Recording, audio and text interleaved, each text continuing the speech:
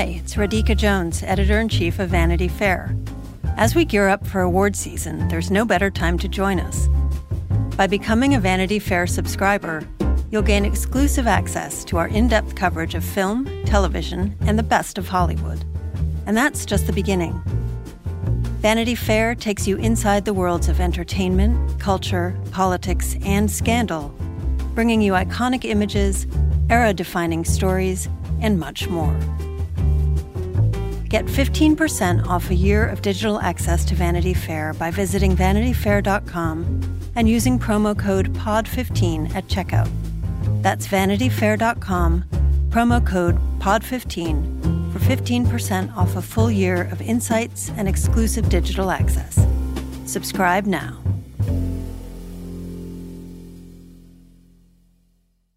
Hello and welcome to the special early week edition of Little Gold Men, the award season podcast from Vanity Fair. It's such an honor to present this next award. And here are the nominees. And the Oscar goes to...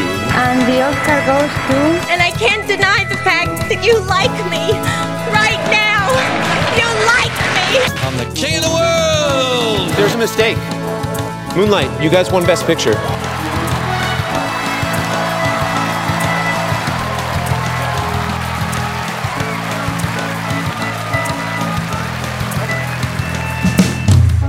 I'm Katie Rich, the deputy editor of VanityFair.com, and I'm here with a full crew here to discuss the Emmy Awards. We have our chief critic, Richard Lawson. Hello. Our senior writer, Joanna Robinson. Hi, Katie. And joining us again, our senior Hollywood editor, Hillary Busis. Hello. And our TV critic, Sonia Soraya. Hi. I love having a full crowd to discuss an award show. I have to say, as weird as our pandemies were, the thrill of an award show never quite leaves me, and it worked for me in a lot of ways. I mean, we're going to talk about the winners, we're going to talk about the narratives we saw from it, but in general, do you guys feel the same way that I do, that the Emmys were like pretty successful for what they had to pull off? Yeah, I mean, I was impressed, and pleasantly so. I was impressed by the innovation of what they did. I saw a lot of people reacting saying like they wish there had been more like mess ups and that it had been more of a shit show. And I was like, well, I suppose that would have made for like some entertaining TV. But I think what they did was pretty impressive. That's the NASCAR theory of viewership. I wanted more cars going off the track. Literal car crashes. Yeah, I mean, I thought it went pretty well. I think that, the more I thought about it, though, after the broadcast ended, was like, what did they do that like local news broadcasts don't do every night? Which is like have one person in a studio and then they cut to other video feeds. Like it felt, I mean, granted it was 150 video feeds versus, a few, but minus some like little, skips in sound or whatever, and, differentials in like people's setup. I mean, there were people on their couches, and then there was Schitt's Creek, which was having like a whole party in Toronto, which worked really well for the first, third of the show. But yeah, I'm writing something right now about what the Oscars can learn from the Emmys, given that like it seems likely that the Oscars will also have to be some kind of virtual ceremony. And I think there is a lot to glean from the broadcast. Yeah, I do wonder if it helped cut down the amount of technical snafus, at least at the beginning of the show, because everybody from Schitt's Creek kept winning and they were all in the same room the entire time. True. Really showing off their ability to have a party. Although, Sonia, you and I were back channeling about why they kept having masks on and taking them off, and they were in the same room. And I mean, the coronavirus doesn't work differently in Canada, but there just seems something like that they got to do that we can't do. They had some freedom, yeah. My takeaway from the Emmys ended up being that it was about as fun as it could have been. That like I felt everything is sort of bleak, and Kimmel was very bleak. I kind of appreciated his acerbic dryness about the whole thing. But, you do lose a lot when it's not in the same room. I feel kind of bad for some of these winners who, like first-time winners like Zendaya, who don't get the party and they don't get the, she seemed to be having a good time and dressed up and stuff, and that's great. But there was definitely something lost, and I don't think anyone lost sight of that. But I do appreciate that it was as fun and weird and zany as it could have been. I don't know, because I'm a masochist. I rewatched the ceremony after the East Coast went to bed, and just because I wasn't like able to pay full attention while it was airing, and like I was looking for sort of a unifying message, and the unifying message seemed to me to be unity. Like there was a lot of positivity, and I feel like everyone got a memo that was like, hey, we all hate Trump, things are bad, blah blah, but instead of focusing on that, it was like everyone was on the same campaign message, which was encourage people to vote, talk about what unites us. And I think that's why like the big Schitt's Creek run at the beginning of the show, sort of frustrating as it was to feel like no one else is being included in that party, Schitt's Creek is a show about positivity and unity. So I feel like that like really set a tone. All of their speeches had to deal with that. But like so did everyone else's. Like, Mark Ruffalo is going off about that. Everyone is like, we're united. We are one. We don't have to be divided. Let's work together. Let's vote. Like that was instead of like F Trump, which has been the message in the past, I was kind of surprised that given that there was really no mechanism in place to do like playoff music, like they weren't just going to cut people's feed during a speech in the same way that they would gently coax them off stage at a regular show. I was surprised that more people didn't use the like kind of unfettered time that they had. I'm sure that there was some sort of indicator that was telling them, okay, like wrap it up or something. But like Ruffalo just kind of went, and I thought that we would see a little more of that. But like you said, Joanna, I think that people mostly were like, there did seem to be a collective effort on everyone's part to make sure in their own little way that the thing went smoothly. And so I think everyone was kind of just very conscious of brevity and, getting the message across. I mean, the Schitt's Creek people, because they had that crazy run for the entire first third of the show, could have done really whatever the hell they wanted. And yet they being Canadians, they were very polite about it. And, each speech managed, Dan Levy spoke 3 times, I think, and or 4 maybe. And each one seemed to like have a little different thing to say, but kept it short. So I wonder, going forward, if that will instill some new kind of less of an individualistic spirit where this is my time to shine. And it was more like this is our time to shine, which felt nice. Although they did also have more time. I think maybe generally speaking, acceptance speeches on average ran longer than they usually do because we didn't have to spend time with people walking up to the podium and the other sorts of things that can eat up a normal or traditional broadcast, which is interesting. I think it's sort of nice to give each winner a slightly longer time in the spotlight and not have to deal with the anxiety-provoking swelling orchestra. Yeah. I think that's an innovation that would be nice to sort of see in the future. I don't know if people could just accept their awards from their seats or something in order to give us that buffer in future shows, but I didn't miss playoff music. It's funny. I was rewatching the Watchmen acceptance moment, like a Zapruder film. I was watching it like really closely, and like they win. Damon Lindelof goes in to hug his director Stephen Williams, who had just like lost, and Stephen is like no, and pushes him like to go give a speech. And I was like, oh no, is there tension? Is there drama? Is Stephen mad he lost? And then Damon gave his speech, and then they like had a huge hug afterwards. And I was like, no, Stephen was just like, hey bud, get on the mic. It's your time. Like go. They'll cut your feed if you don't start talking. You dope. Exactly. So yeah. My guess is like the Schitt's Creek run in the beginning, like I think for fans of Schitt's Creek, it was like very fun to see them and like, cutting back to them all looking ecstatic every time was fun. But I would assume they're not going to like ever do that again where they have like all comedy, all limited series at once. But like the cast of Schitt's Creek didn't want to sit there through like the morning show winning stuff that there's not their category. Like they couldn't convince the stars to do what we did, which is watch the whole thing. So they had like category by category so that when yours is done, you can go turn it off and go to the bar. So hopefully that's like a one-time thing. Although it was like watching a streak like that happen and knowing it's happening so clearly was fascinating just from like an award stat nerd perspective. It was sort of, I felt like I just felt for the viewing experience, it got a little, like it was great that they had a party to go to so that you could see like outfits and kind of some glitter.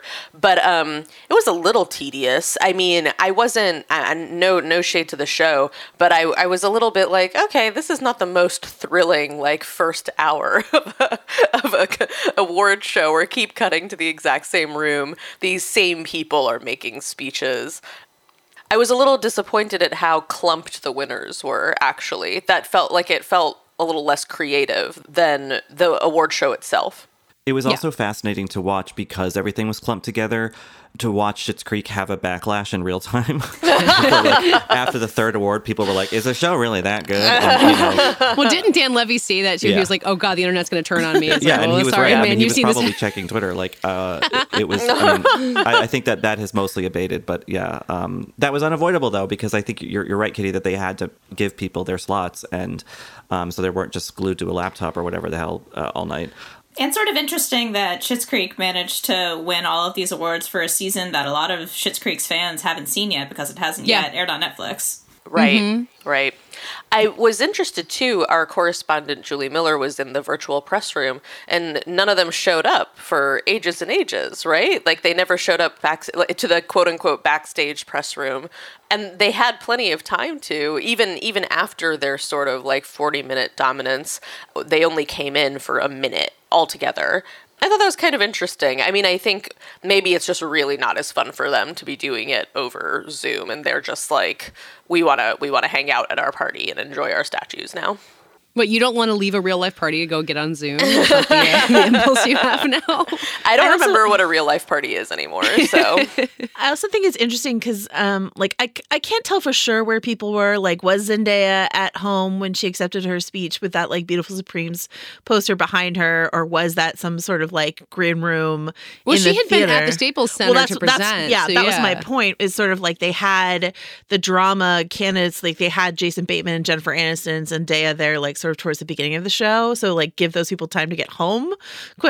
So like they're at the theater, they did all the comedy awards, and so that they could be home in time for like the drama categories. Given Lisa Kudrow and Courtney Cox showing up for Jennifer Aniston's bit at the end of the show, though, that also felt like she was maybe still at the Staples Center. And Jason Bateman Right, and Bateman's still there. Yeah. I was like, either Jennifer Aniston and Jason Bateman are really good friends, maybe, or they're just still at the Staples Center. No, I don't know why you wouldn't just have a green room. I mean, that's why they did it at the Staples Center, so there'd be room for like literally whatever you want to do. Right, exactly. Yeah, and I wonder, I mean, I'm as fascinated or more fascinated by the logistics of pulling off this show, pulling off as much of it on site as they did. I didn't really anticipate there being so many presenters appearing live on screen, so many maskless presenters, like interacting with each other in a way that like I kind of didn't think was going to happen in a show like this. I thought there would be more pre-taped stuff. I thought that there would be more virtual or at least off-location presenters and bits and stuff like that. So, I mean, did they just have a massive testing apparatus that happened like 2 days before the show? Like, I don't know. I'm curious. I hope that we can find out more. I will say the fact that like Juliana Rancic and Vivica A. Fox had to pull out of their e-hosting duties like last minute because they tested positive for COVID makes me hopeful that they were actually very rigorous with their I mean, at least E was, I suppose, but with their testing of what's going on. And I was actually, once again, I was like rewatching and I was looking closely, and like there are a few of those hallway presentations where it's possible that they could have taped them earlier because they didn't like pan over to them. They just walked down that hallway. So it's possible that a few of those, I don't know for sure, but it's like possible Jason Sudeikis wasn't necessarily there in person. Right. Or like there Park same time as or like Kimmel. whatever. Yeah, it happened the previous day or something. Right. Yeah. Jason Sudeikis getting a COVID test on the air. Like, I don't know if that was a real COVID test, but it looked like a real COVID test. I feel like that's kind of like subtly a great idea, just like normalizing that process. I don't know who is watching the Emmys who needs to have a COVID test normalized for them, but I like that. Well, we should also be careful to mention that, that the Television Academy has a vaccine, but you need an Emmy to get 6 SAG credits to get it. So, but Richard, you're not supposed to say that on the sorry. But speaking of Sudeikis getting the COVID test, I did like the addition of, for a few of the categories, they had, essential workers, first responders, people like that giving out certain awards. The things they were kind of scripted to say about their own experiences during the pandemic didn't always sync up perfectly with, and now here's an award for TV acting. Like the woman who, like the nurse who got COVID and then was like, anyway. But I thought it was a nice gesture toward, again, that sense of communal spirit, which was not just, of course, people in the television industry, but like people, the world, and, all around the world and all around the country.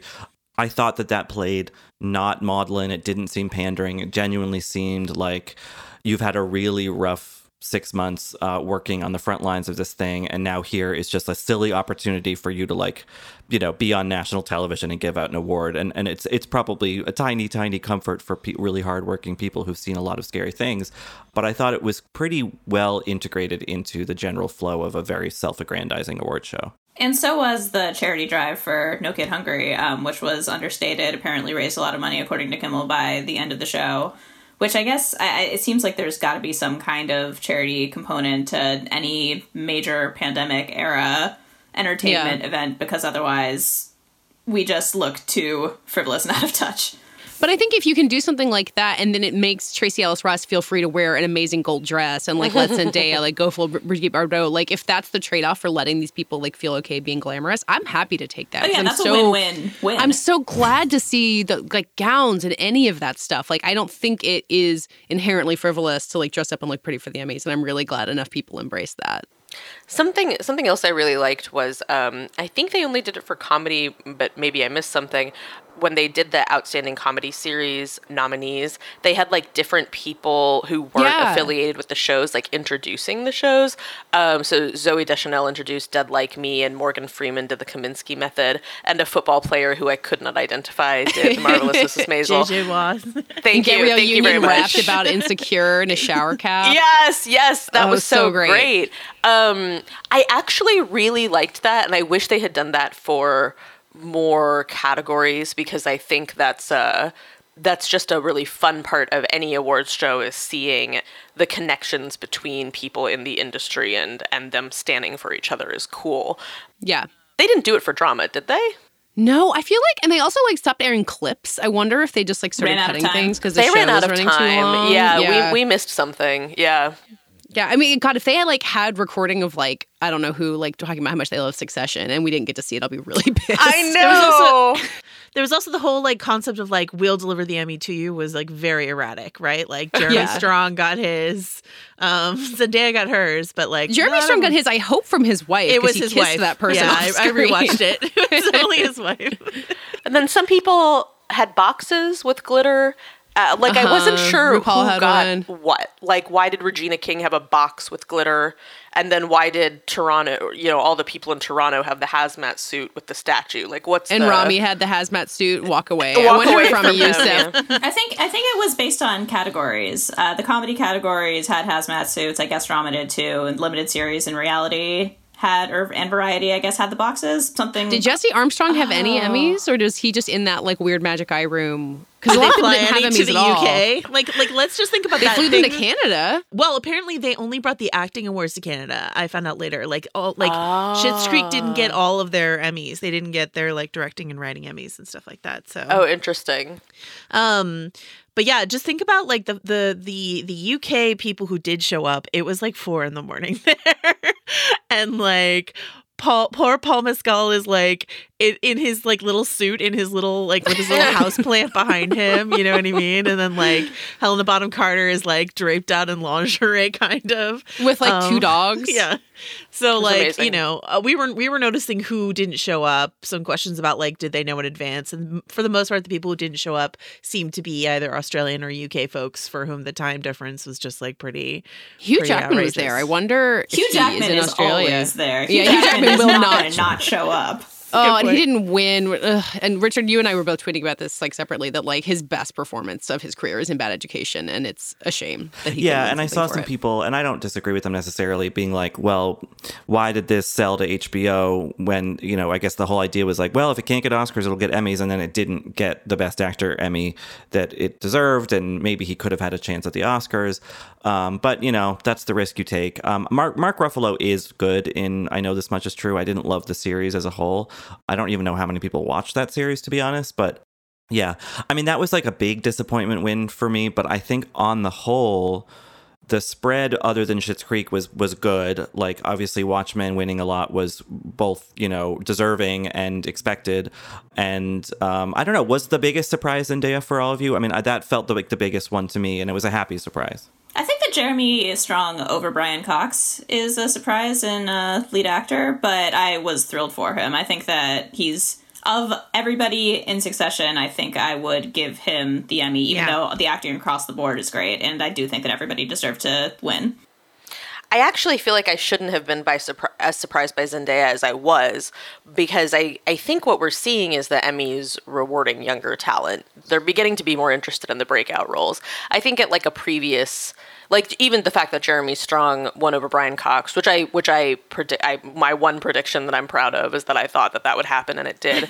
I sort of felt like, just thinking about how Phoebe Waller-Bridge kind of rolled over a lot of comedy faithfuls last year, I think the Emmys are excited about new people. And I think that I was very impressed that they were so excited about Zendaya that even though Euphoria had no other nominations and she's never done this before, she got first time nomination, first time Emmy.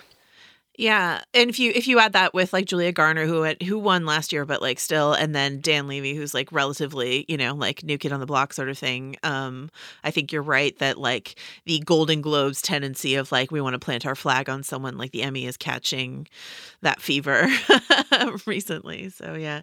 Speaking of Julia Garner, going into tonight, Netflix had by far the most nominations, but on the main event night, it only won 2 awards, which is kind of amazing considering just how completely... I guess really what that speaks to is that the Emmys, like the Grammys, have a lot of categories, and it's possible to rack up a lot of nominations without necessarily getting a lot of big wins. But I feel like that's got to be very frustrating to the folks at Netflix, that they still got completely hammered by HBO.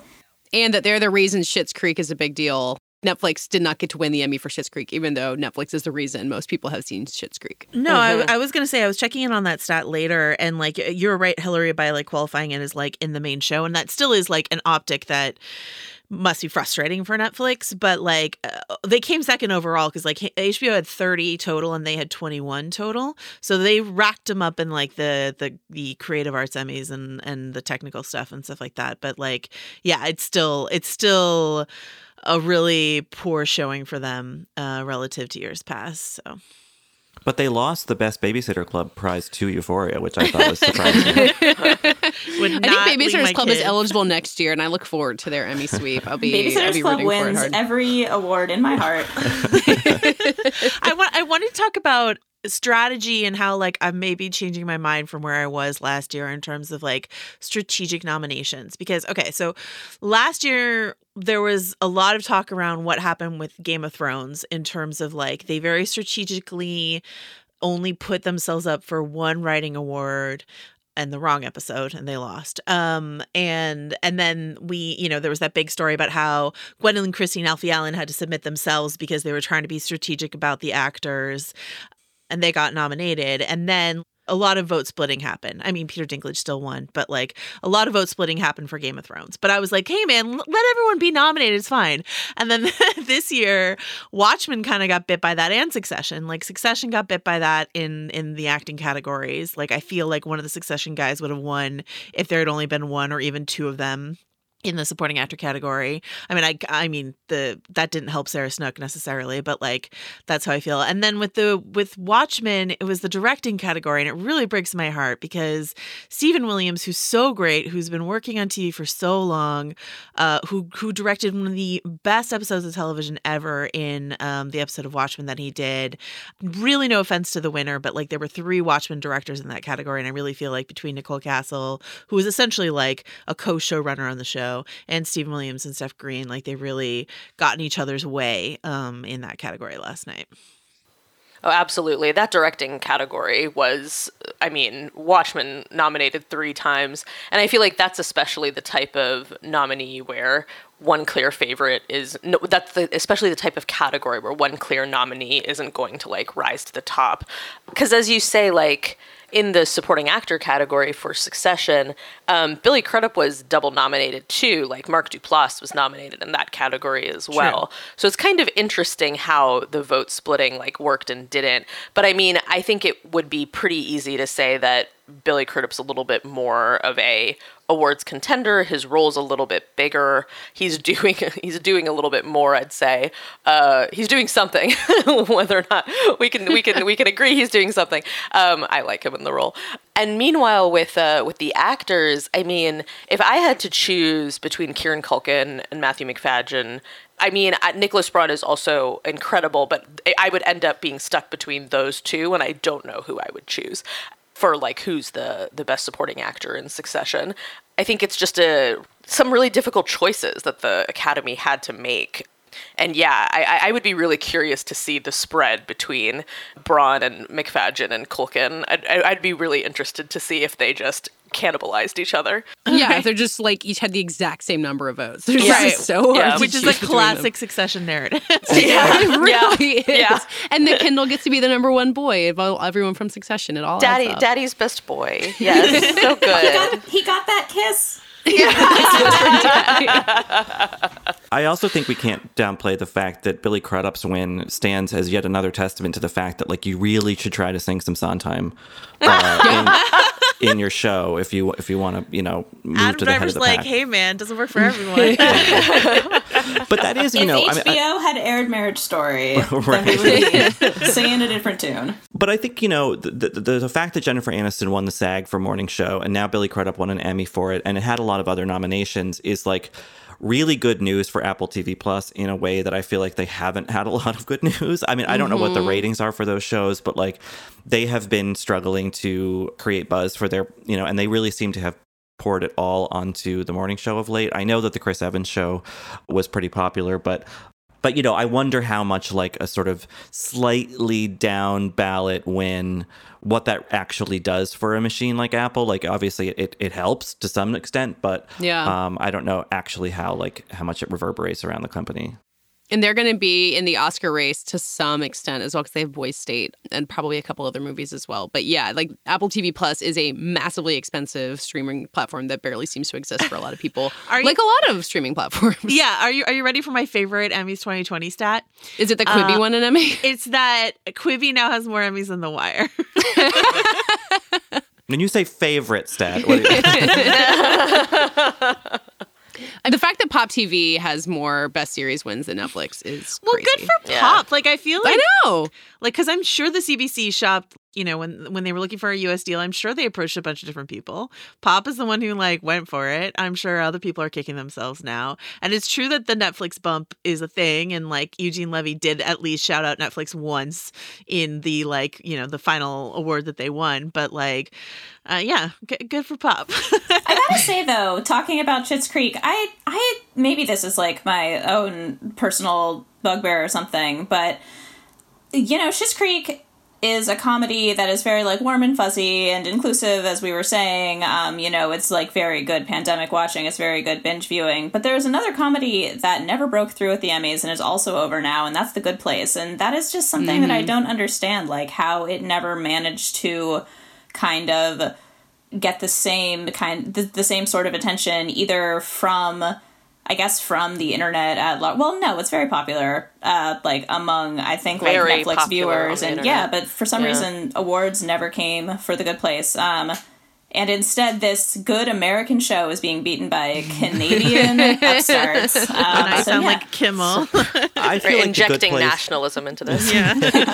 I feel like The Good Place, for all of its narrative innovation, did suffer from the fact that it's a broadcast network show from an established showrunner with big TV stars, already established TV stars in the lead roles. I think it seemed more like a conventional choice, even though the show itself is pretty unconventional. Much less conventional than Schitt's Creek, which is a family sitcom. But Schitt's, with all of its attendant, Canadianness and Pop TV-ness and CBC-ness and all that stuff, I think that it stood out as this kind of organic.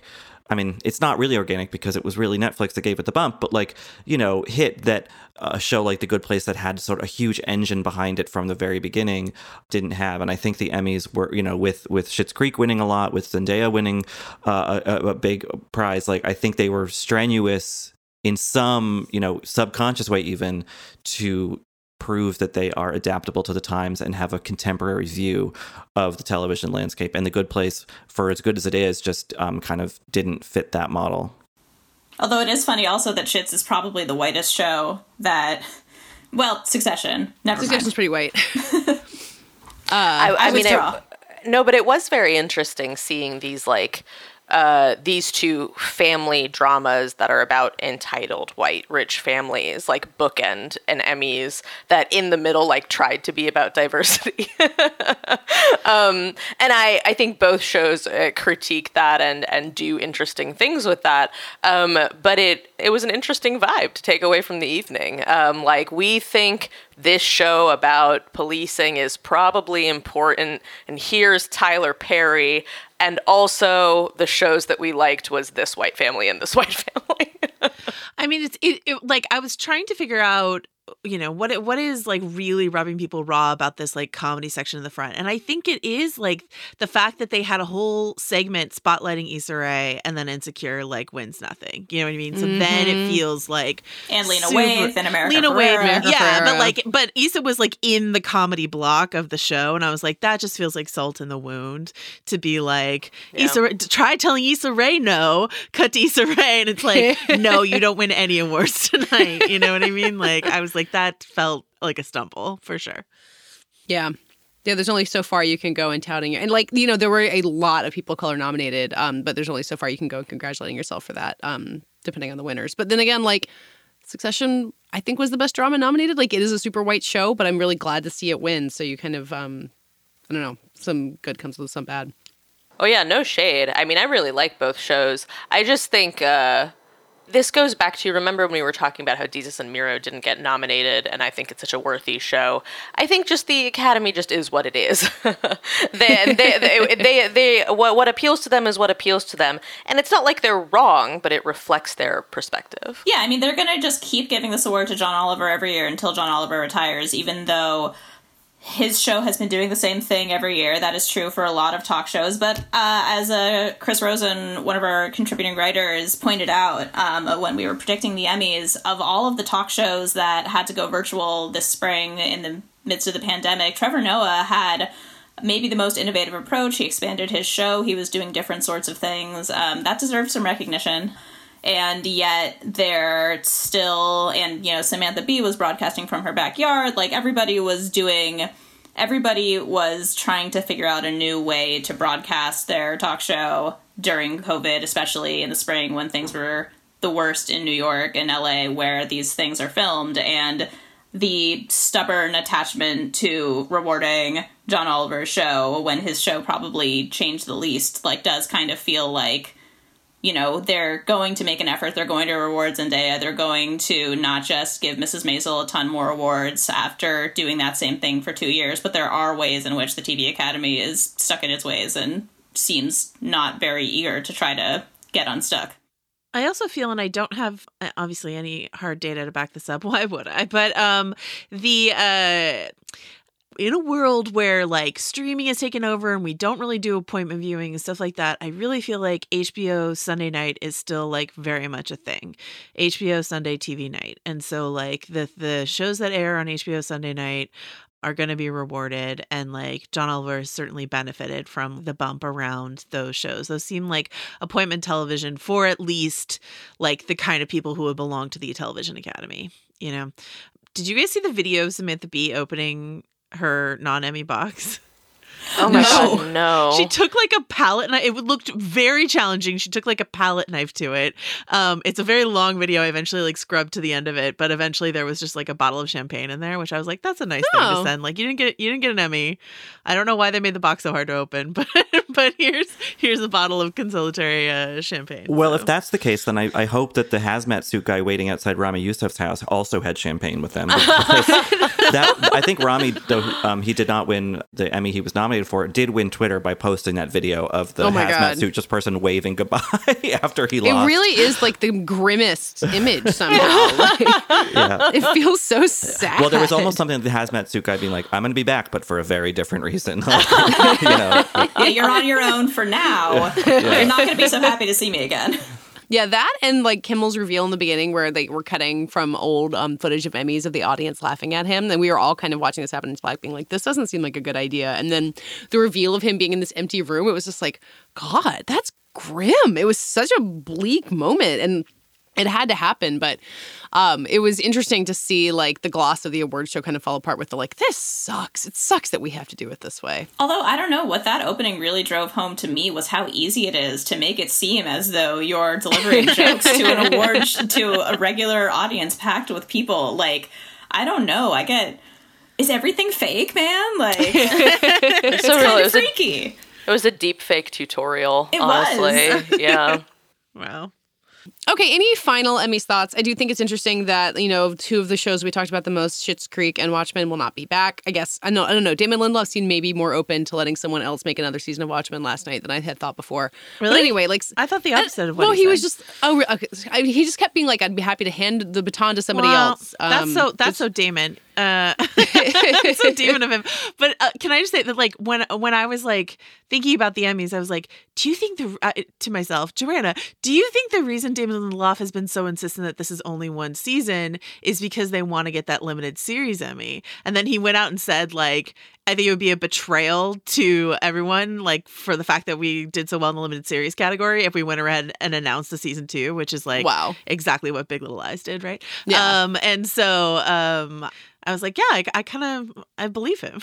I believe that he doesn't want to do this. And he also said, what he said is that, and our colleague Julie Miller got this great quote in the press room, that like he wanted to move into like a curating phase of his career where he was highlighting other people's works, which is something that he's talked about with Watchmen, how like he couldn't really be the one to tell this story, even though he definitely in a large part was, but that he was like kept trying to elevate the other voices like Cord Jefferson and other people who worked on the show. And so I think he wants to like be more of a like a J.J. Abrams-esque producer, highlighting non-white straight male voices, because Damon Lindelof has so much guilt always about his position in Hollywood, and that's that's a great thing. I would be sad if we didn't get another like very Lindelofian show out of him, but like I think it's really cool that that's what he wants to do with his refurbished star. You know, I want him back on Twitter. Yeah. Oh God, no! Get out! Stay away, Damon. You preserve your brain. He was so funny when he was making fun of Justin Bieber's hat. His Instagram is really good. It's really, really good. So. There we go. That's the consolation prize. Okay, so Schitt's Creek won't be back. Succession will be back. Any like general Emmy trends that we can talk about other than, you know, sometimes they like new things except when they can't break out of their old patterns? I was just gonna, I don't know if this is related to that, but I was genuinely surprised that Jennifer Aniston didn't win the Emmy. Maybe I shouldn't have been, but you know, she was clearly excited to be there. She was in a bunch of the pre-show stuff. She's a Television Academy favorite. I don't know. I was surprised. Clearly they watched Morning Show if Billy Crudup got nominated, you know, got the Emmy. That was kind of interesting. It does feel like Jennifer Aniston's like comeback is still like on a slow and steady. You know, the Fast Times at Ridgemont High thing last week, like the morning show is going to have a second season. Like she is having more of a moment now than she has in a while, it seems. And if the Friends reunion never happens outside of that one thing they did last night. Didn't everyone think that was Laura Linney's category to lose this year though? Like just by expectation and prediction? I also was surprised that Zendaya beat her. Yeah. Yeah. For me, I would say, I mean, the one narrative we haven't talked about is FX and how, you know, this is a big year for FX in terms of becoming like FX on Hulu and trying to hold on to its brand identity in that change. And, you know, they had a great win for Uzo Aduba for Mrs. America. This wasn't like maybe their strongest showing, but they have in years past been stronger players in the bigger categories here in the prestige categories. And so the fact that they really only had Mrs. America that had like a ton of buzz around it, like devs didn't hit the way they wanted to, etc. And the fact that with Mrs. America really only one win out of that, you know, I hope for bigger and better things for them in future years because I'm a big FX fan, but and a big Hulu Fargo fan. Coming. Yeah, so Fargo's coming. Yeah, but Hulu had such a great year too, and I'm really bummed that they like couldn't break through with, you know, Normal People or The Great or High Fidelity or any other great shows that they put out this year. So it would be nice if we could like take all of our Schitt's Creek energy and put it onto Pen 15. That's my 2021 goal. Yeah. All right. Well, thank you all for watching the Emmys with me. It was really fun, like I said at the beginning, to have an award show to dig into. And now we just have 7 months of Oscar season ahead. So everyone buckle up. Katie, that's bleak. The tone message was unity and uplift.